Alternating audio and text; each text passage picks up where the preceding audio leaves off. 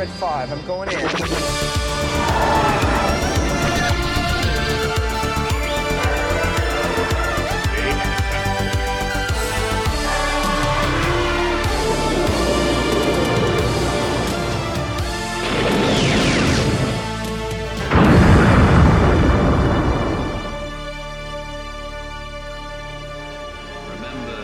the Force will be with you, always.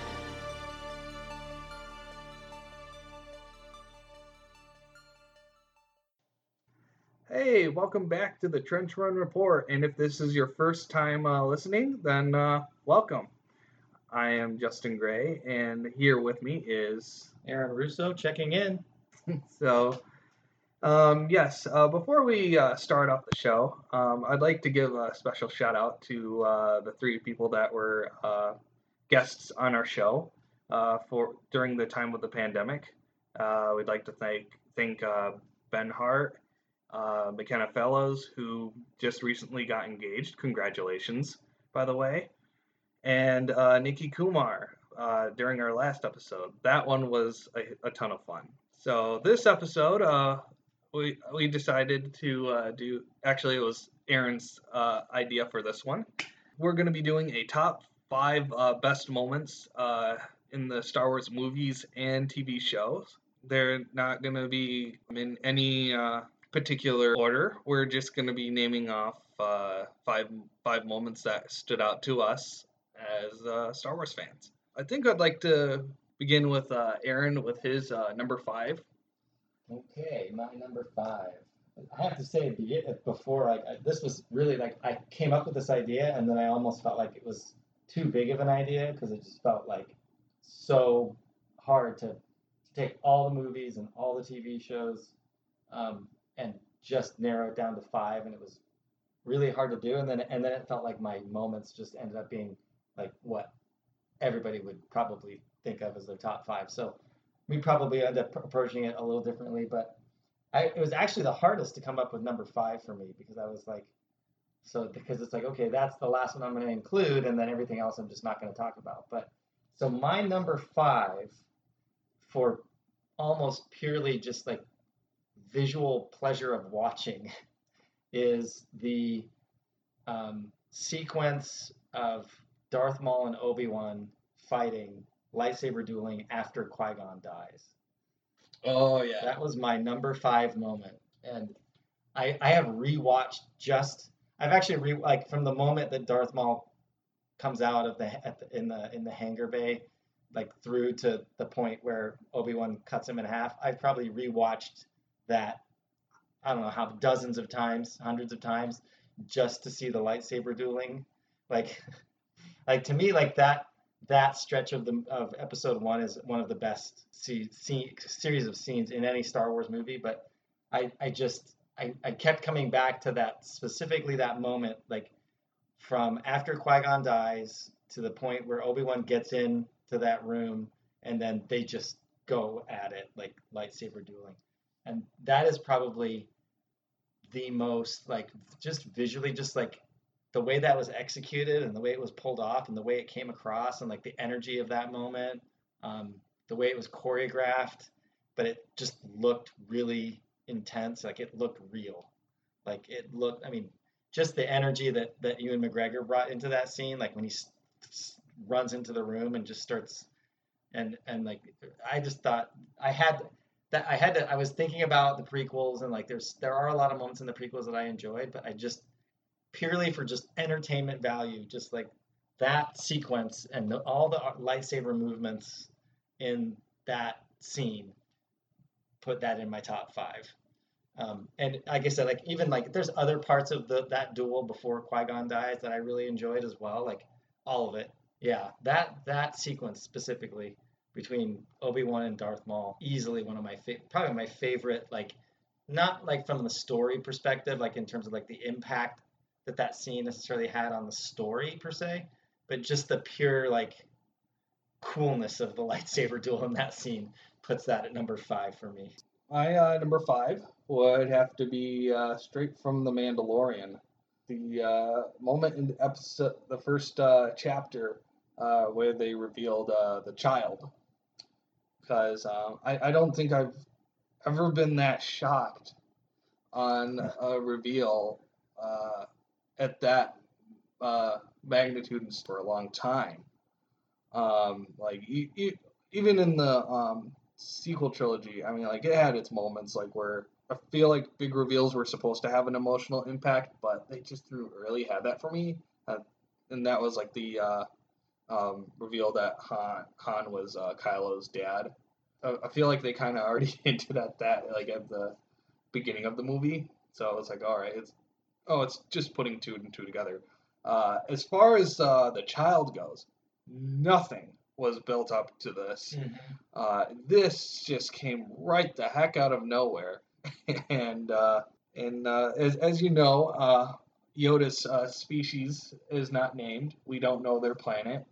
We don't know how many of them are out there, and just seeing that, it's like, whoa.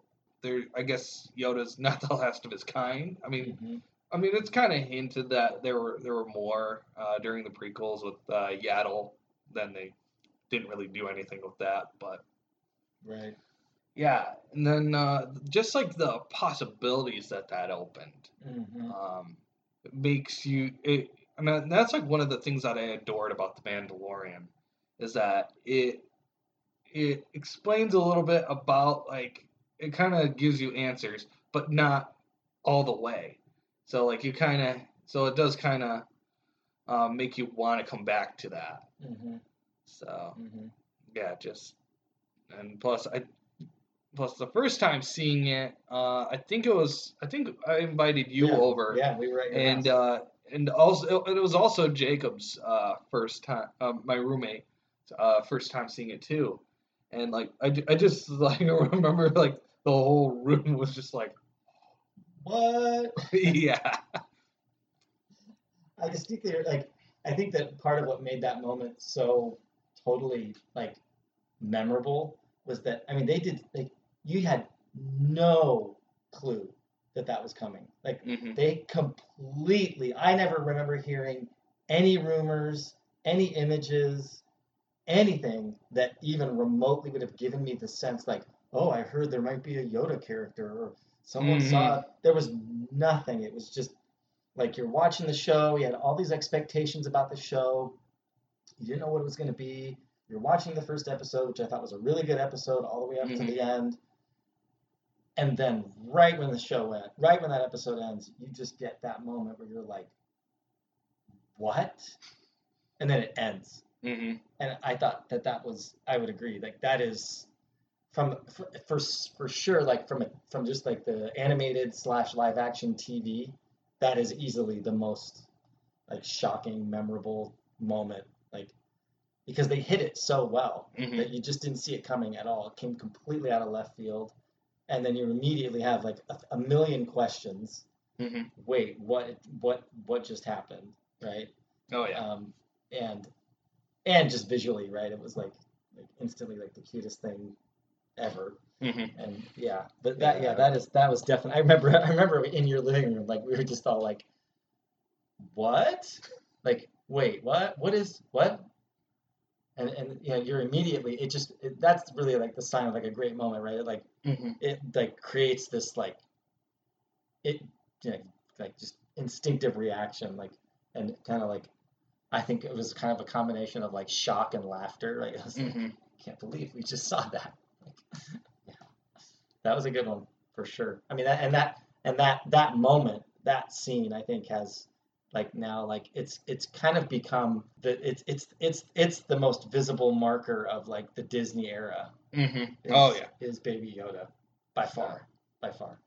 Yeah, like even to the point to where now I go to Myers now, and like I was looking for the Child Frantically, which I purchased it from a guy that got it first off of Facebook garage sale. So it was about around the same price, so it wasn't too bad. But like now I just see Myers like I think that's like one of the overstocked Star Wars merchandise there now. The child. Yep, the child. Yep, the child. Yeah. So yeah, it's instantly it's the first time in a long time I think that something from Star Wars had that pop culture impact where it's like Mhm. everybody, like Yeah, even who don't like Star Wars and don't watch The Mandalorian, knew about Baby Yoda. Yeah, that I feel like the Baby Yoda is definitely the Mickey Mouse of Oh, absolutely. Disney Star Wars, Yeah, like, hands down. absolutely. Yeah, so that's my number 5 moment.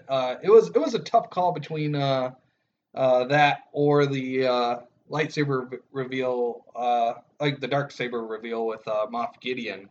But I feel like this one was a little more memorable, and that it really didn't heavily rely on viewing the animated series to fully get that.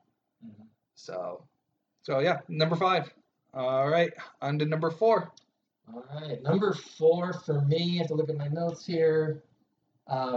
Number 4 for me. So I've been rewatching some of the original trilogy lately, and especially like A New Hope. And so number 4 for me, I kind of combined like the scene where Han shows back up on the Death Star attack, Mm-hmm. and then Luke destroys the Death Star. And I was watching that again the other day. I've been struck by how the trench run, Oh, yeah. which inspired the title of our podcast, is such a great scene in film. And that particular moment, like I was reminded, like watching that again recently, how great of a moment that was. Like when you first saw Star Wars, when New Hope first came out, the first time you watched it, it was a total surprise that Han showed back up. Like it came out of nowhere, Mm-hmm. and like it was like, oh my gosh, like what? Everybody at the same moment in the theater was like, just like Vader, like, huh? And then all of a sudden Han's there, and there's that Yahoo, whatever, I forgot what he says, and then like just that, it was a pure like Han moment, and then Luke gets it, flies right in and hits the exhaust port and destroys the Death Star. And so I feel like that for me was like, it was my number 4, because I feel like that was like the pivot point for Han's character, like Mm-hmm. like that, like, and again I was reminded of like watching it again recently, like that Han's character in that movie would, if you don't know about Empire Strikes Back, and you don't know about Return of the Jedi, and you're thinking like, oh, like this guy's, he's not going to be a hero or whatever, and the way that he just comes swooping right back in at the moment and literally saves, like, you can make the argument like he saves the galaxy, right? Like Mm-hmm. his intervention right there at the last second frees Luke up to destroy the Death Star, and sends Vader spinning off into space. And so that was, I love that moment because of what it did for Han's character, and like even the scene after where they're all celebrating in the hangar after, and like that feeling in that moment, and just obviously like the Death Star being destroyed, right? Like that was clearly like an iconic moment in Star Wars, just that moment. And I think that, as a side note, one of the things that kind of enriched that scene for me was having Rogue One and Catalyst in the background now, like Mm-hmm. knowing, why there was an exhaust port, and how they got that information and what that was all about, and really viewing Rogue One as more like almost like a prequel to A New Hope. But yeah, my number 4 was the Han intervention / Luke destroying the Death Star was my number 4. Yeah, my number 4 would have to go into the animation department. This was a very tough one because with the completion of the Clone Wars, we finally kind of gotten the full story of how that ends. Though there is still more that they left out, but that's just a whole nother discussion for another time. If I actually have to look back and like in keeping the season 7 in mind, my number 4 would have to be from Star Wars Rebels, actually. The Vader versus Ahsoka battle on Malachor. Mm-hmm. So, and here's why. Because, Ahsoka is obviously a very adored character, and I think we kind of fit that, like, discussed that way better in like in our May the 4th episode with McKenna, but we didn't really know where her story was going to go. I mean, obviously, a lot of fans, including myself, thought she would die during Order 66. But apparently, when she was brought back into Rebels, it just opened up like way more possibilities with this character. Mm-hmm. And like a lot of people just dreamt the day where she would actually finally confront Vader. People also speculating as well she'd probably die there. Mm. But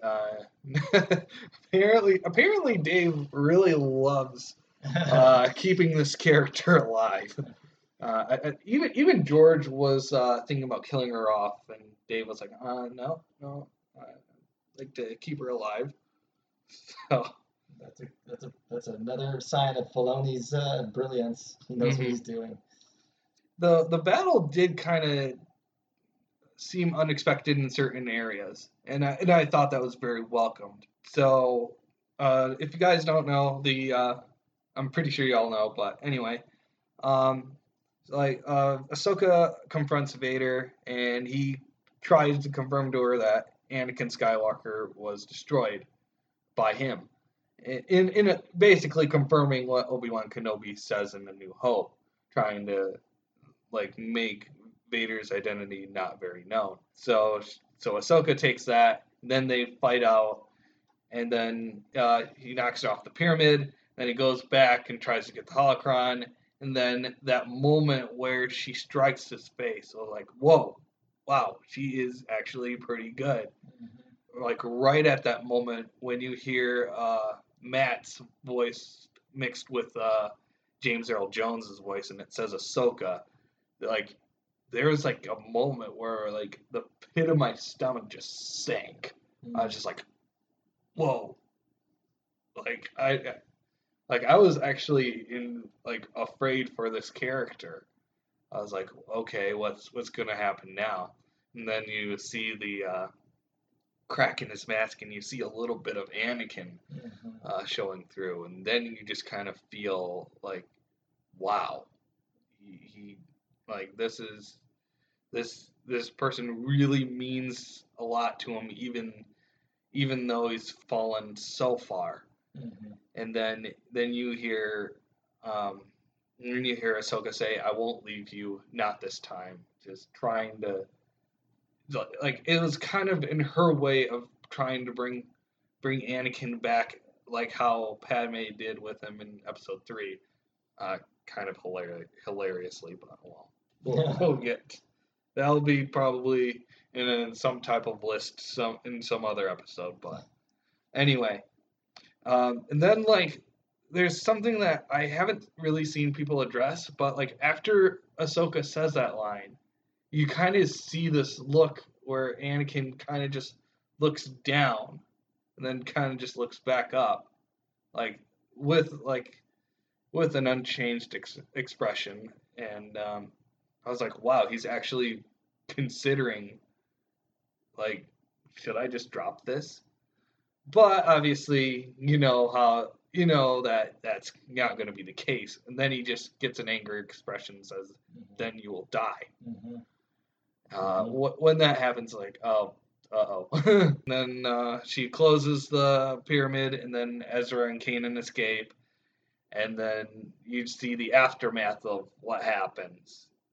And not even the full aftermath, in fact. But you do see Vader come out, and then you're like, oh, she's gone. Yikes. And then, like, it kind of pans over to this owl that flies over, and then you see, like, a figure go into the ruins, and then it's like, what? Wait, what? Is she alive? Is this, a trick to the eye? Right. And then we get confirmation later on in Season 4 that she did survive via time travel. World between worlds. Because why not?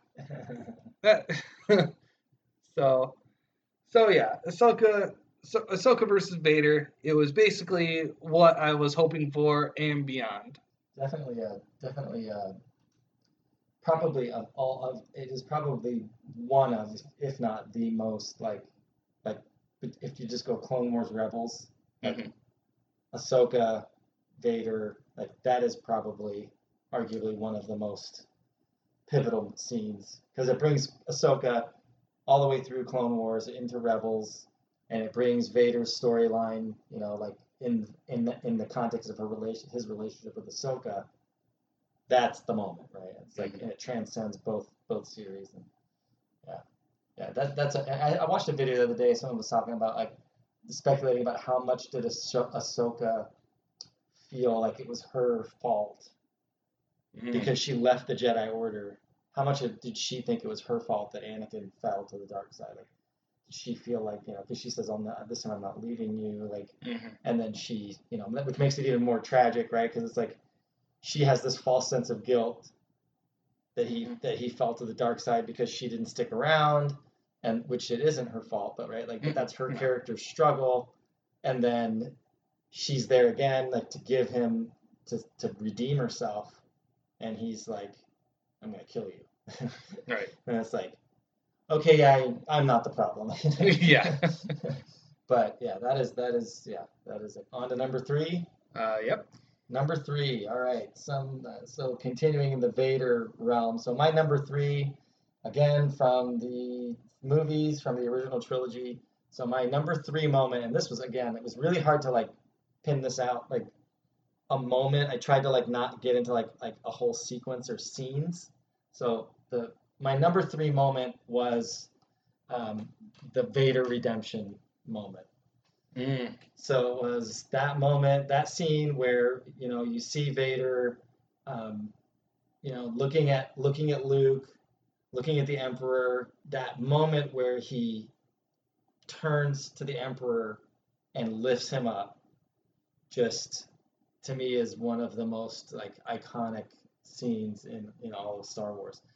And I remember I was trying to, again, like when I was thinking about this, trying to think as much as I could about like how that hit me when it happened, like when I saw it for the first time. Like, Oh, okay. Because these scenes, you see them so many times, and you see them in the context of all the movies now, and you might lose some of that. And I just remember like you gotta like, I mean, like there were, there was, I really don't like in A New Hope. There was really no point in A New Hope where you felt like, yeah, Vader might have a good side. Like, he was just bad. He was a bad guy, right?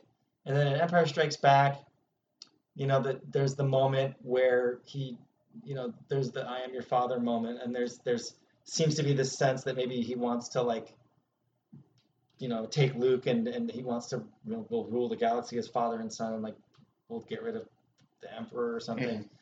But I don't feel like it was until Return of the Jedi that you started to see like that Vader is truly conflicted, like that he isn't just this. I guess what I'm saying is like if you think about like when Vader came on the scene in A New Hope before Empire Strikes Back and Return of the Jedi came out, like there was no backstory. So he was just he was one of the most frightening, evil, dark, like characters in movies. And then you get all the way to the end of Return of the Jedi, the moment where he like where he turns to destroy the Emperor. And it just, to me, like transformed his character. It was almost bizarre. It was surreal. It was like, wait, Darth Vader is a good guy now? Like and I remember the feeling that I had like from that point to the end of Return of the Jedi was just, it was so powerful because it was like, that changed his character, and from that point forward, he's vulnerable, he's helpless, he's dying, he's totally broken, he's nothing like he was even just moments before when he had defeated Luke and was going to allow the Emperor to kill him. Like, so to me, like that moment where, and like just even the way that looks, like when he lifts the Emperor up and you see the lightning kind of coursing through everything and the smoke, and he throws the Emperor off. I think he kind of like falls, like, or leans, like he's so weak, and like that's his last like really strong physical exertion that he's going to do before he just collapses and slowly dies. And so to me, I think it's just such a great scene and to end that whole throne room scene. But yeah, for me, number 3 was the Vader redemption. So Okay, so here's a question that kind of just popped up into my head, about your number 3. Was that scene affected in any way when they decided to add the nose back in 2011? to add the what? No, like where Vader says no, then like grabs him. Did that change for you in any way, or Not really. No, I can't say that took away from the scene for me. Okay. That's what Wow. you're saying. I didn't really think about that when I was thinking about this. I was more just thinking like like the trying to think like the first time I saw this scene, what was it? But no, I don't know that made a big difference for me. okay. Yeah, I just remember. Yeah, like you said, we both kind of grew up like where it was mostly silent, and then he just did it. He didn't Right. really vocally express discomfort in the situation that was happening. Right. But the version that my sister that I showed my sister was where he said no, and I felt like that kind of put her at ease as compared to like when I first saw it, and like it was like very silent. So like I think the intensity was kept a little bit longer. Mm. So okay, yeah, that's very interesting. Alrighty. Your number 3. Yeah, my number 3. This is very much me being very biased and just personally, I just enjoyed this as a kid, and I feel like the sheer enjoyment that I still get from it still arises, even though every time I watch it, and that would have to be the pod races. Pod racing scene from episode 1. It was a tough call between the lightsaber fight and the pod race, but I felt like in the end, I thought the pod race kind of stuck with me a little bit more. Even though a lot of people have deemed it as a time killer, but I feel like it kind of brought in a little world building, like as far as like making Star Wars seem a little bit bigger, and it wasn't too derivative. Like it had a reason to be in the plot. They needed to get money, so Anakin found a way to do that, and plus it kind of showcases Anakin's skills as a pilot, so that when he does get into that sexy N1 Naboo starfighter, that when he does fly it doesn't seem like him piloting it comes right the heck out of nowhere. And plus, I feel, and plus there wasn't really that much orchestration during the first half of the pod race anyway. Like it was mostly just Ben Burtt just like doing his magic as far as creating very interesting sounds. And like each pod racer like had like a very unique design that kind of told a little bit of a story about that certain racer, and I always was fascinated about that. Even if you guys don't know, there was a Nintendo N64 game called Star Wars Racer. That was really popular back in the day. I did not own the game because, as I stated before, I did not heavily grow up on video games. So that department is very much still new to me. But Star Wars Racer was definitely one of those things that I grew up with, and plus there was McDonald's in Rockford that back in the day, they actually had bought game systems Yeah. and like put it behind a glass and like had the controllers like out I remember on that. these like tube things that were connected to the box. And Star Wars Racer was one of those games, and I always had fun playing those whenever we went to McDonald's. Um, Sadly, they don't do that anymore because I definitely see the difficulty of putting updating a new gaming system every time. But but yeah, recently they decided to re-release the game on PlayStation and I think a Nintendo Switch. So I bought that and I played it recently with Jacob, and we were both like, "This game is 20 years old, but it's still fun." It's basically like a very fun version of Mario Kart on for Star Wars without the coins. So so yeah, and yeah, it's just a wonderful sequence. And I feel like some of the effects still hold up, and like it was revolutionary back then. Like we never seen anything that fast paced and that exhilarating like in Star Wars. Like even after like I remember like watching this with a relative of mine, which she was a little bit older, and like after that sequence, she just said like I gotta I gotta sit down. And the thing was is that she was sitting down. She had to take a break. That thing that was intense. So yeah, it's definitely a top. It's basically one of my favorite moments in the prequel trilogy, like NASCAR with Star Wars, but with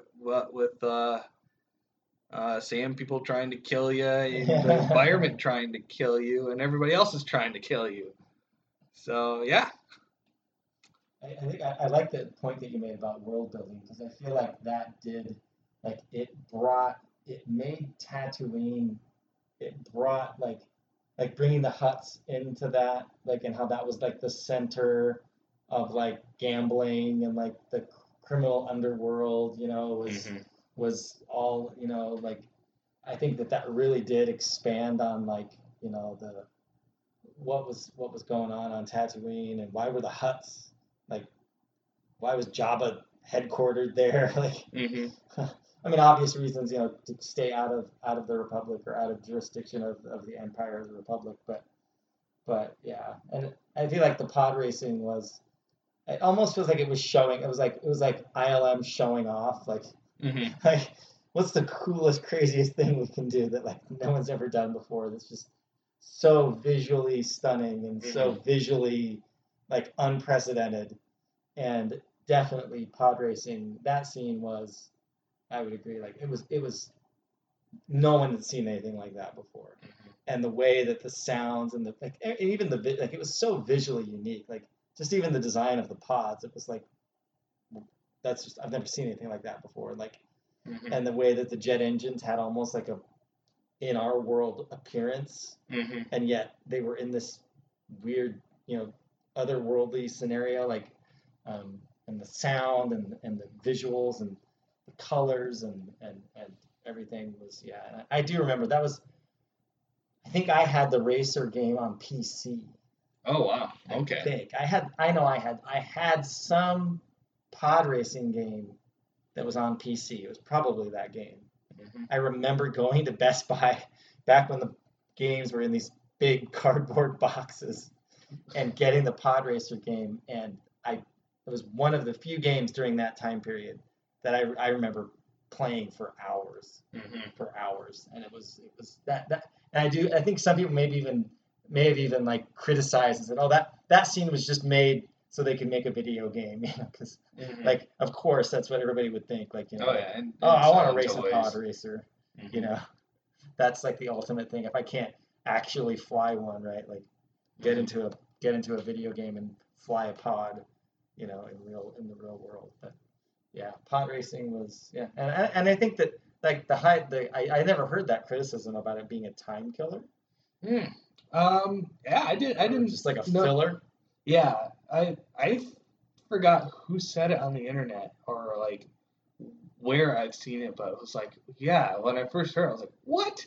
I mean, it is a long sequence. Yeah, it is. It's definitely a long sequence, and there isn't a lot of dialogue or any like plot being filled out. But I absolutely think that, I mean, as far as the storyline goes, I mean, it's like it does very much fit into like, like the way that they just find the solution to their problem and showcase Anakin. Like that's the primary way that we all realize what Qui-Gon knows, which is this kid's like force sensitive, like crazy, right? Like he's flying these pods like better than anybody else, and I thought it was I just thought that those scenes were just fun and entertaining too. But yeah. Plus, like growing up, I lived in a very rural area. And if you know anything about rural areas, is that like a way to show your status is if you have the biggest, loudest, most obnoxious looking truck,